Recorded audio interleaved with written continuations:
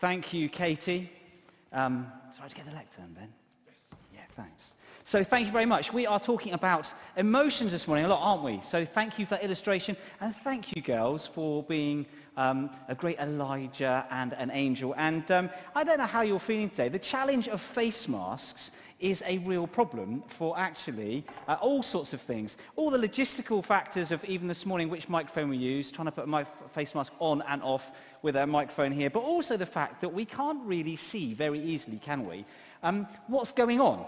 It's quite hard just from our eyes to tell whether we are happy, sad, smiling, angry, whatever it is. I'm looking around this room and I have no idea what any of you are thinking or feeling. Normally you can gauge a little bit. You can see some smiles or some, I don't know, some sadness or some yawning. It's quite good if you're feeling tired and yawning, isn't it? A face mask kind of protects you from all that. So hence, maybe we should all ages have some of these we carry around in our pockets just to show what we're really feeling. I had a great idea, business idea yesterday, is to have a face mask that has a digital display screen on it and it mirrors what's going on underneath so you can see whether you're happy or smiling, mirrors your mouth. And it'd be great because if you've got bad teeth, you could have really good teeth on the screen and you wouldn't have to pay thousands of pounds for it. Or if you're the sort of person who likes a little bit of Botox on your lips, you could have that on your screen without needing to actually pay for it. But less of that. But the challenge of emotions and displaying them is difficult, isn't it, with these face masks and in these times. And I don't know what type of person you are when it comes to emotions. Are you the kind of person who wears their emotions on their sleeve and is very aware of what you're feeling at any particular moment, and is really happy to express your emotions? You may be here as one of those kind of people. I can see some of those in this room. Or you may be the kind of person who just doesn't do emotions. You know, there's a sense that actually they just make things far too complicated. You're not really quite sure what you're really feeling anyway, so it's best to just ignore them, push them to one side. Let's stick with logic. And there are some of those people in the room. And also, there's a whole load of us who are somewhere in between on that spectrum. But wherever you find yourself on that emotional spectrum, how have you been feeling over the last 15 months? As we went into lockdown, as we've journeyed this extraordinary time. And we've had many ups and downs, haven't we? And I think, like many of us would admit that it's been a bit of a roller coaster in terms of our emotions. Certainly it has for me. I can really relate to that understanding of emotions going up and down. There have been moments for me when it's been exciting, particularly at the start of lockdown. We're trying to work out how we do new things and make it all work. There have been moments of just real frustration, moments of sadness, moments of joy. And at times, if I'm honest, I've actually felt really low.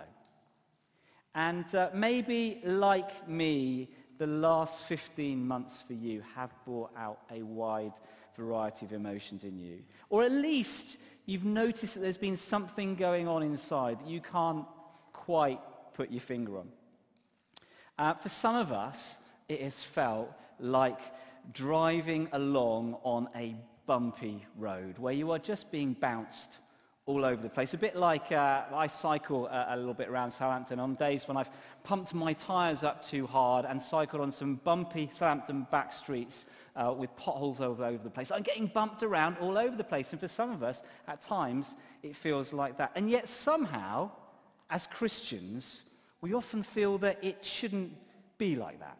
You know, if we've got Jesus in our lives, if we're good Christians, then actually, surely it should be smooth. It should feel like we glide over the bumps. Like rather than being on my bike with the tyres pumped up too hard, we're sitting in the back of a Bentley and just gliding. And the whole time just feeling serene, calm in every situation, an ever-present smile of contentment on our lips.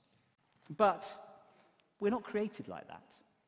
God didn't create us like that. He actually created us with a wide variety of emotions.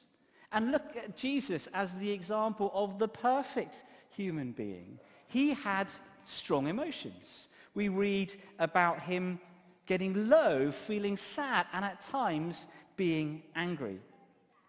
As we look over the wide stretch of the Bible, and we see many of the heroes of faith, actually, many of them experienced a huge roller coaster of emotions: fear and anger and sadness and depression, joy, excitement. And this morning we're going to look at one of those great heroes. We're going to look at Elijah. Now, when we pick up the story, Elijah is a prophet in the northern kingdom of Israel at a terrible time in its history. Ahab is a really evil king, and his wife Jezebel is even worse. She's bent on wiping out all worship to Yahweh, the true God, and instead seeing the nation worship the detestable god Baal. She's killed many of the prophets and priests of God, and as a result, God sends a drought on the entire country. It's going to be no rain for several years. And we pick up the story where after 3 years with no rain, Elijah steps out of hiding. And he goes with a great challenge to Ahab.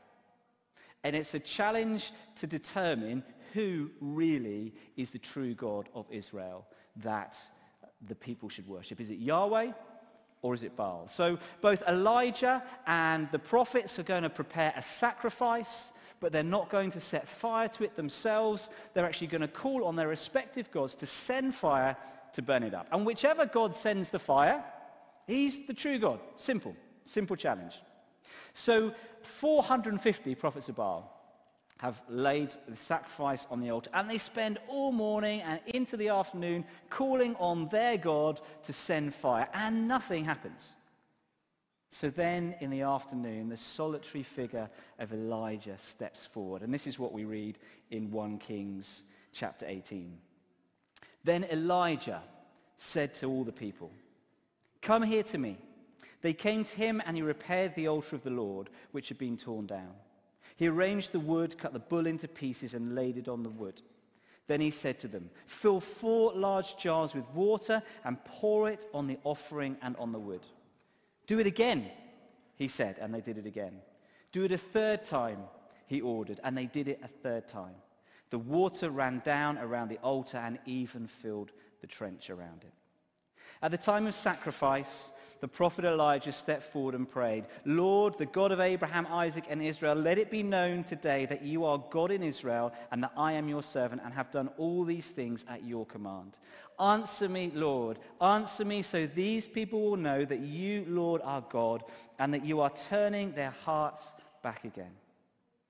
Then the fire of the Lord fell and burned up the sacrifice, the wood, the stones, and the soil. It also licked up the water in the trench.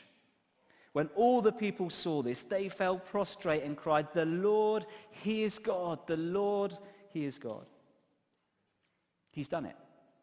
In this stunning moment, Elijah has seen God demonstrate his power and authority to Ahab and all the people of Israel in ways that they could only have dreamed of.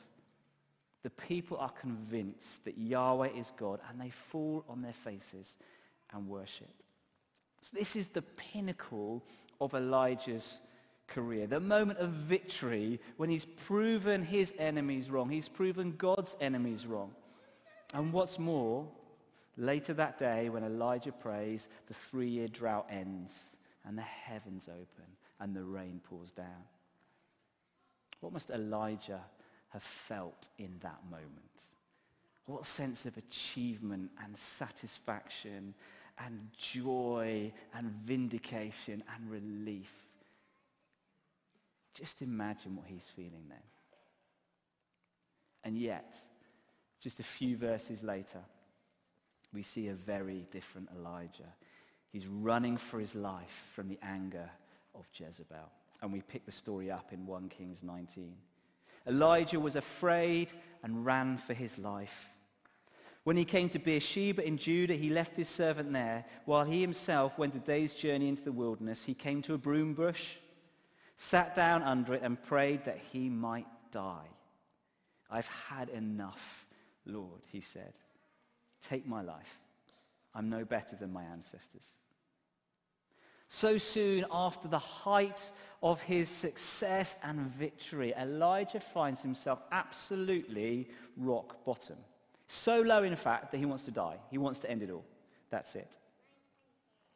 Now, I spoke last week, for those who are here or those who are with us online, I spoke about 3 phases of disaster management, didn't I? About emergency response, stage 1, recovery, 2, and rebuilding. And how important it has been recognized to actually leave sufficient room for that second phase, that recovery phase, before rebuilding takes place. And we've recognized that's a really important thing for us as a church as well. Well, as you'll see in a moment, that the experts who research these things have actually had a look at what the emotional impact is of these various phases. So we'd have the slide online, up on the screen. Is it there? Great, fantastic. So if you look at this, this actually shows the phases of disaster. On the left-hand side, you've got emotional highs and emotional lows. Up the top is people feeling pretty good. Down the bottom is people feeling pretty low. And we can see that as you journey, you've got the little phase pre-disaster. Suddenly the disaster hits, there's impact. It might be an earthquake or a flood or a pandemic. Actually, a lot happens. People get stuck in and engage with dealing with the issue and the problem. There's a lot of heroic activity. And actually, what happens is this honeymoon period where people are, though something terrible is happening, there's a sense of really galvanizing together as a community and seeing everyone come together.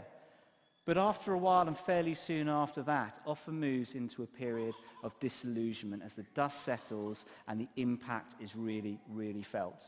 But then over time, gradually, there's this working out and working things out. Often it takes about a year after that, but there's often a dip at a year's anniversary before gradually the reconstruction starts to take place and people start to get back to some extent on an even keel. Now, if we think about Elijah's life and the story we've just had, where do you think he is at the point we find him in the story? He's probably at the bottom, isn't he? He is rock bottom. But look what's happened before. He's experienced this honeymoon period, this heroic event where everything has just worked. He's had this victory over the prophets of Baal, but now he finds himself rock bottom at the bottom of the graph. And if I were to ask you now, where would you be on that graph? Where would you place yourself in your emotional state, wherever you find yourself? Can you place where you think you are at the moment? Can you see some of your journey through COVID on that? Because I do think this actually captures really well some of our journey, our corporate journey throughout the last 15 months. Many of us actually experienced a bit of a honeymoon period when things started off. You know, despite the physical isolation when we first went into lockdown, some of us actually discovered a new connectedness on online community or actually with our neighbors as we reached out with people over Zoom and WhatsApp and online church, or as we actually met with our neighbors in the street in ways we've never done before. I actually remember quite clearly comments at that time of people saying, actually, I've never felt so connected to the church community, which seems so strange in the circumstances, or hearing people saying, well, I've been connecting with my neighbors in ways that I never had before. But as lockdown wore on, and became increasingly tedious and frustrating and lonely, much of that early optimism disappeared. And many of us actually experienced emotional lows, or certainly emotional fluctuations. You know, the loneliness of isolation, the exhaustion and challenge of juggling work and homeschooling and family responsibilities. You know, the illness that some of us experienced when we caught COVID. The frustration of just feeling that life has stopped and you can't get on with the things that you were hoping to get on with. And some experiencing incredible busyness and the pressures of work and looking after the people that we're responsible for, or for others actually finding there's too little work because work has dried up, and what do we do now, and the financial impacts of all of that. Now I wonder if any of you have ever experienced in the last 15 months any of these things: shock, denial, and disbelief, confusion, difficulty concentrating, anger, irritability or mood swings, anxiety and fear, guilt, shame, self-blame, withdrawing from others, feeling sad or hopeless, feeling disconnected or numb. Or how about any of these? insomnia or nightmares, fatigue, being startled easily, difficulty concentrating, racing heartbeat, edginess and agitation, aches and pains, muscle tension. Do any of those resonate? Can you relate to any of those? Now that is actually a list of some of the emotional, psychological and physical symptoms that people encounter when they have experienced trauma. Now when I first read that list, I was actually really surprised because I can say for myself I have experienced some of those symptoms in the last 15 months. But I would definitely never describe what I've experienced as trauma. That feels far too severe. It sounds far worse than anything I would claim to have been through. So I decided it'd be helpful to speak to someone who actually knows far more about trauma than I do. So I had a conversation with Ruth Denton, who is a clinical psychologist working with families and children who've experienced trauma. And we're just going to hear a little bit of that conversation now. So Ruth, trauma is something that I've been reading about more recently in the context of lockdown and the global pandemic. Now, trauma is something that I've always assumed comes with a very significant event in life, maybe a car crash or injury in war or very difficult family circumstances when you're young. But can you explain to me what is trauma and how do we experience it? Yeah, definitely. Well, I think that's a really common perception, is that it's got to be something really big and really dramatic to be classed as trauma. But I guess what we're learning more and more now kind of as a society and in terms of research and clinical work is that trauma is just any situation that overwhelms our ability to cope in the moment, overwhelms our resources and kind of is bigger than our ability to make meaning about it. So often we go around, we hear about difficult things day to day, but we make sense of them, we kind of put them in context. But there are some situations that are just too big for us and we can't make meaning of them, can't make sense of them. And that overwhelms our brains and our bodies and we have huge stress responses, and those are generally now classed as traumas. So is trauma something that some of us could have experienced over the last 15 months as a result of lockdown and the global pandemic? Yeah, definitely. I mean, there's so many things that have happened in the last year that have disrupted our day-to-day sense of safety, our ability to kind of, feel safe in our environment and with other people. Our routines have been disrupted. We've been put under undue stress, socially isolated, all the things that make us feel safe and kind of calm and regulated in our environment have been turned upside down. And that's really stressful and is likely to have caused quite a lot of trauma reactions for people, let alone the losses that have been involved.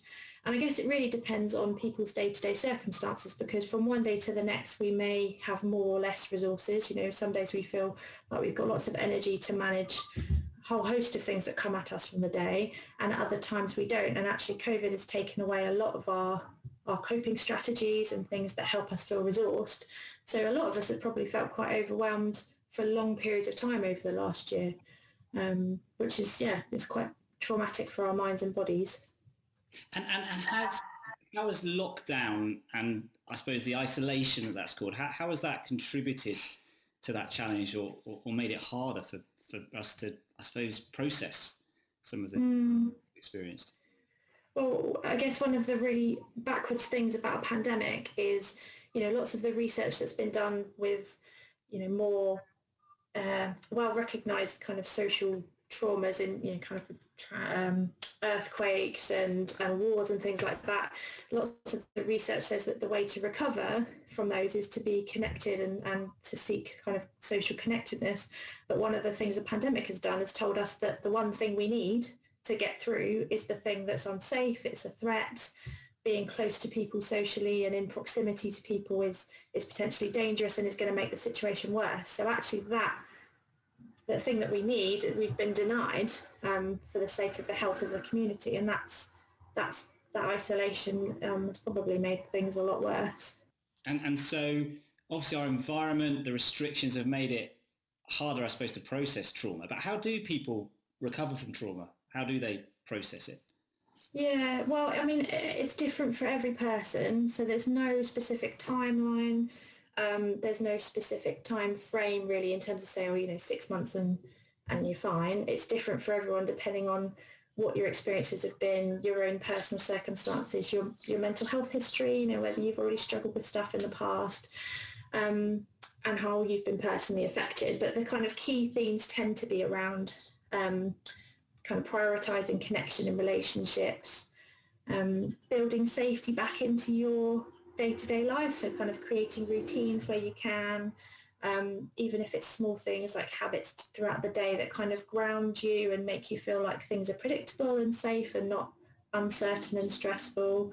Taking care of our bodies by eating well, exercising. Everyone says, oh, you've got to eat well and exercise, but those things are really important for giving our body the energy to cope with day-to-day challenges and ups and downs, and looking after our bodies is a really key way of recovering. But also, I guess, just making space to acknowledge what's happened and the feelings that have come up, perhaps feelings that people didn't expect to arise or they might have been surprised by, in a way that's meaningful for them, because actually, for some of us, talking about and acknowledging our feelings doesn't have to mean sitting down really intensively with a therapist and churning over stuff. It can just mean, acknowledging in a text or a WhatsApp, oh, I read something on the news and it really bothered me, to a close friend, someone that we trust. But finding a way that's meaningful for us to do that is really important, I think, because it acknowledges the losses, it acknowledges what's happened, it kind of makes space to name it rather than pretending it hasn't happened. And I guess other things as well are kind of taking the time to tell our stories, to talk about what's happened and the impact that's been, generally with someone that we trust, who we know is going to listen to us well. Thank you, Ruth. So it's so helpful to chat to you this morning. Thanks very much for your time. That's all right. So it seems that trauma is something that many of us may have experienced to some degree or another over the last 15 months. And it was certainly something that Elijah had experienced and was struggling to come to terms with. And what's fascinating in the light of what we've just heard from Ruth is the way that God cares for and restores Elijah from that point where he is absolutely rock bottom. Ruth talks about the importance of caring for our bodies. That is, eating well, exercising, getting good sleep. She talked about the need to build safe places, routine, predictability. She talked about making space to acknowledge what we've been through and tell our stories. And she talked about the importance of connection, of relationship and community to help us recover and to thrive. And we see God in the next chapter providing all of these for Elijah. So firstly, in Elijah's moment of deepest despair, God gives him food. He cares for his body and he also gives him sleep. In 1 Kings 19 says this, Elijah lay under the bush and fell asleep. All at once an angel touched him and said, "Get up and eat."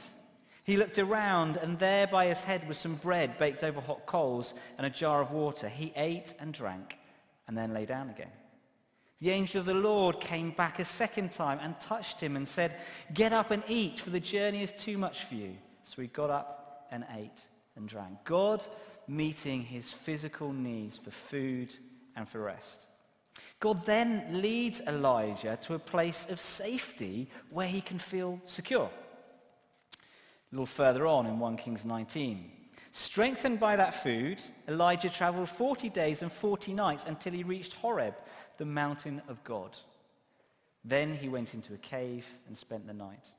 Now God leads him into a cave on the same mountain that Moses encountered the presence of God and where Moses received the Ten Commandments.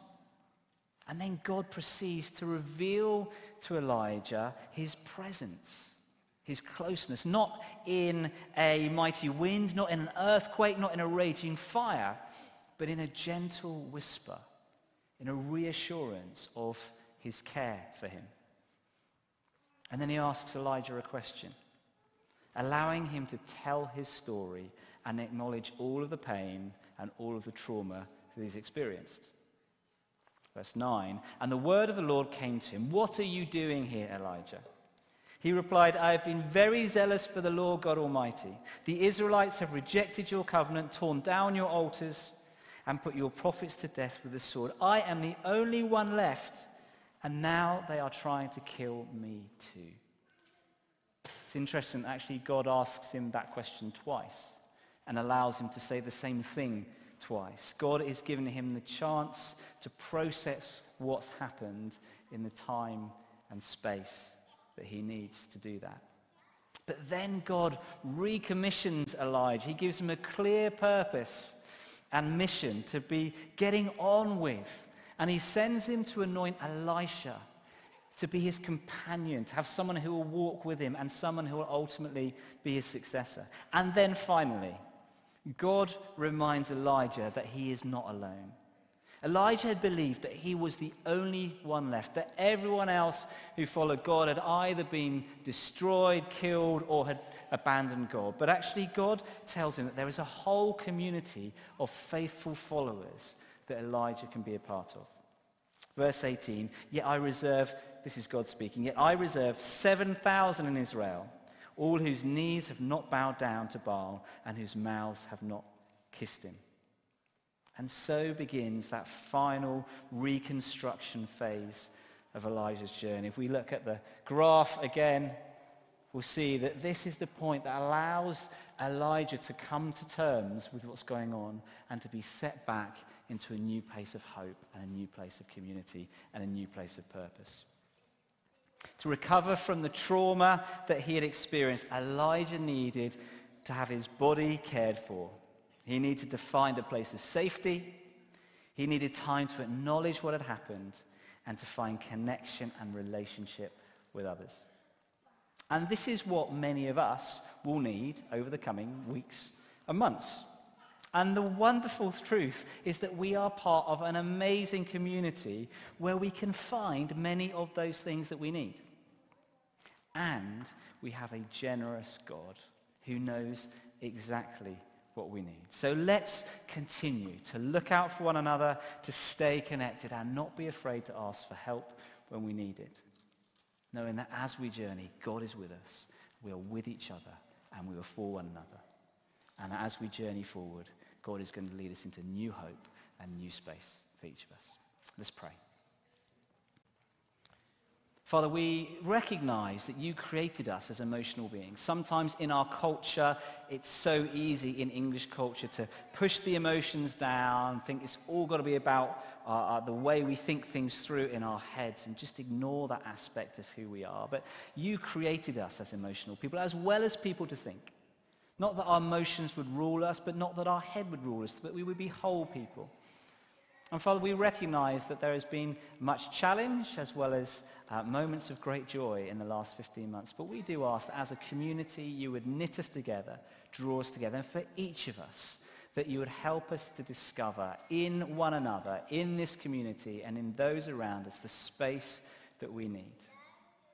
That where we have experienced an element of trauma, that you would lead us through into a new hope and a new space and great recovery. Would you build this community stronger, more passionate for you, more loving and caring for one another than it has ever been before? Amen.